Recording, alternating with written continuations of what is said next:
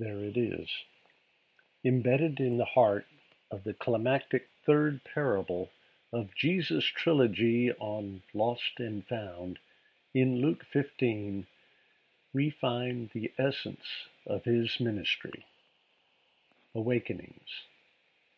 From Luke 15:17. But when he came to his senses, he said, "How many of my father's hired men have more than enough bread?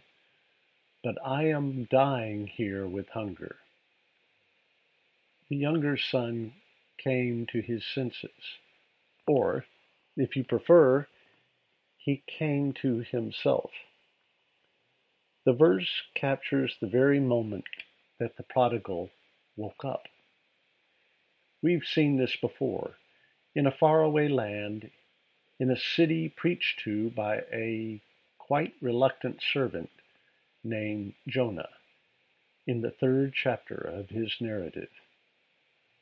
Then the people of Nineveh believed in God, and they called a fast and put on sackcloth, from the greatest to the least of them.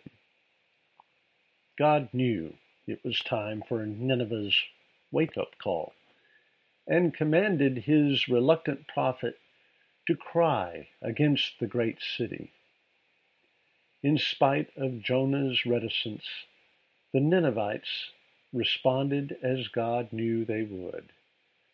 They were awakened by the call.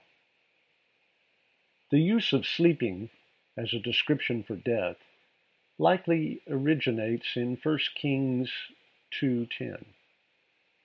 Then David slept with his fathers and was buried in the city of David, and was continued in 1 Kings 11:43.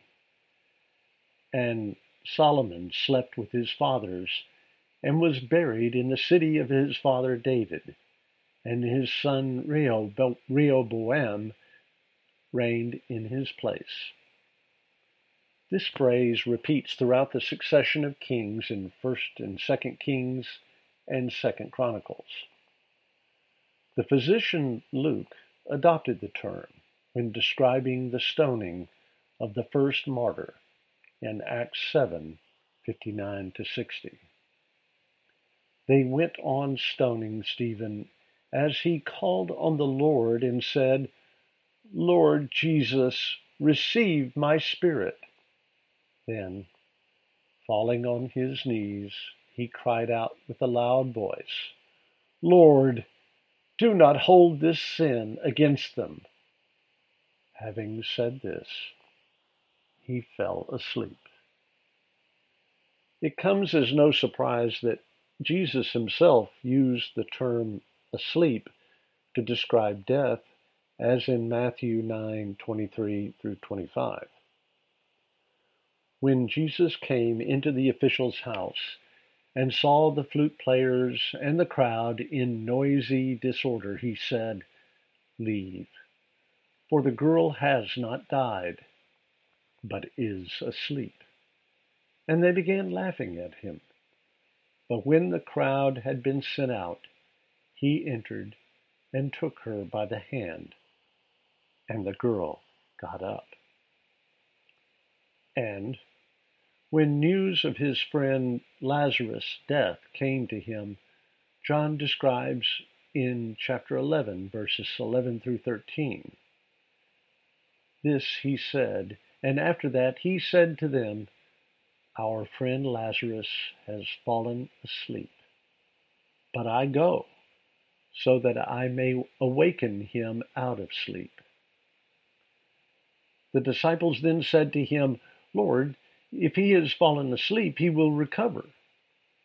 Now, Jesus had spoken of his death, but they thought that he was speaking of literal sleep. As a climax of sorts in describing the moment of death, we read in Matthew 27, verses 50-53, "And Jesus cried out again with a loud voice, and yielded up his spirit. And behold, The veil of the temple was torn in two from top to bottom, and the earth shook, and the rocks were split. The tombs were opened, and many bodies of the saints who had fallen asleep were raised. And coming out of the tombs after his resurrection, they entered the holy city and appeared to many. I find three interesting aspects to this passage. First, Jesus, in a parallel to John's account in 1930, yielded up his spirit. What this says to me is Jesus participated in his final moment. He gave up his spirit. It was not taken from him. Second, prefixed by the command, "Behold," the veil of the temple, which history shows was an incredibly heavy curtain, was torn in two from top to bottom. My interpretation of this highly significant moment is, this is the exact moment the barrier between God and man was removed forever. Jesus became our high priest, removing that earthly role forever. Finally, Matthew offers in verses 52 and 53 a preview of the prophecy recalled by Paul in 1 Thessalonians chapter 4, verses 15 through 17. For this we say to you by the word of the Lord, that we who are alive and remain until the coming of the Lord will not precede those who have fallen asleep. For the Lord himself will descend from heaven with a shout, with the voice of the archangel, and with the trumpet of God, and the dead in Christ will rise first.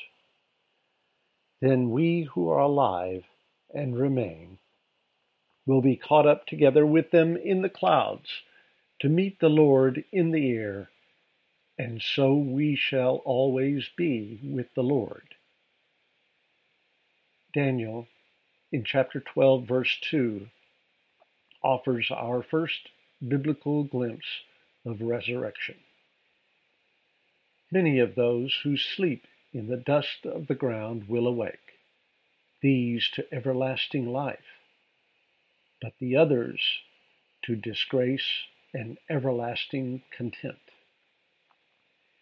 The Apostle Paul, in describing the resurrection, refers to sleep in 1 Thessalonians 15, 3 through 8. For I delivered to you as of first importance what I also received, that Christ died for our sins according to the Scriptures, and that he was buried, and that he was raised on the third day according to the Scriptures, and that he appeared to Cephas, then to the 12. After that he appeared to more than 500 brethren at one time, most of whom remain until now, but some have fallen asleep. Then he appeared to James, then to all the apostles, and last of all, as to one untimely born, he appeared to me also.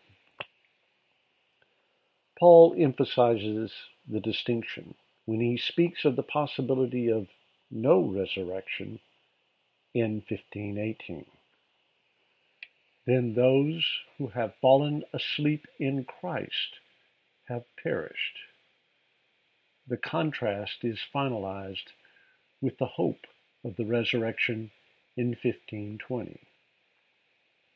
But now Christ has been raised from the dead, the first fruits of those who were asleep.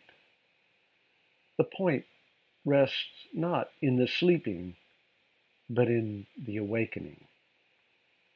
When we first really hear the gospel, and we believe what we heard, and we act on that belief by repenting of our sins, we are then awakened from our spiritual slumber.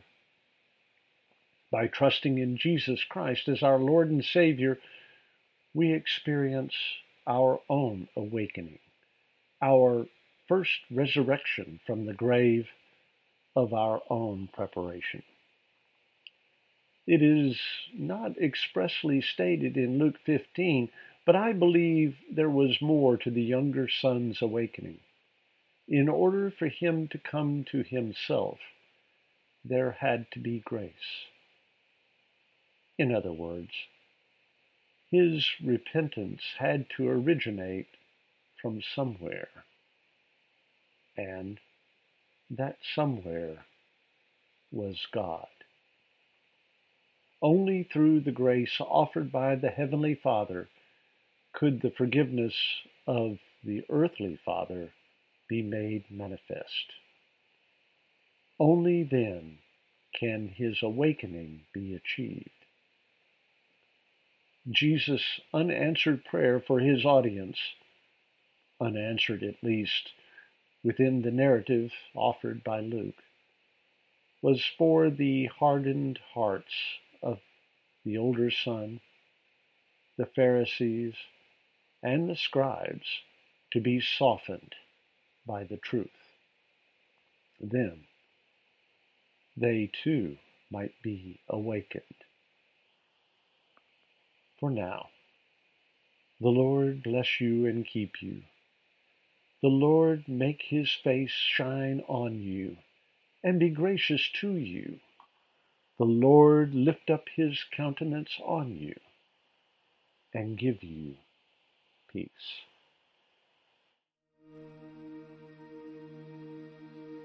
God.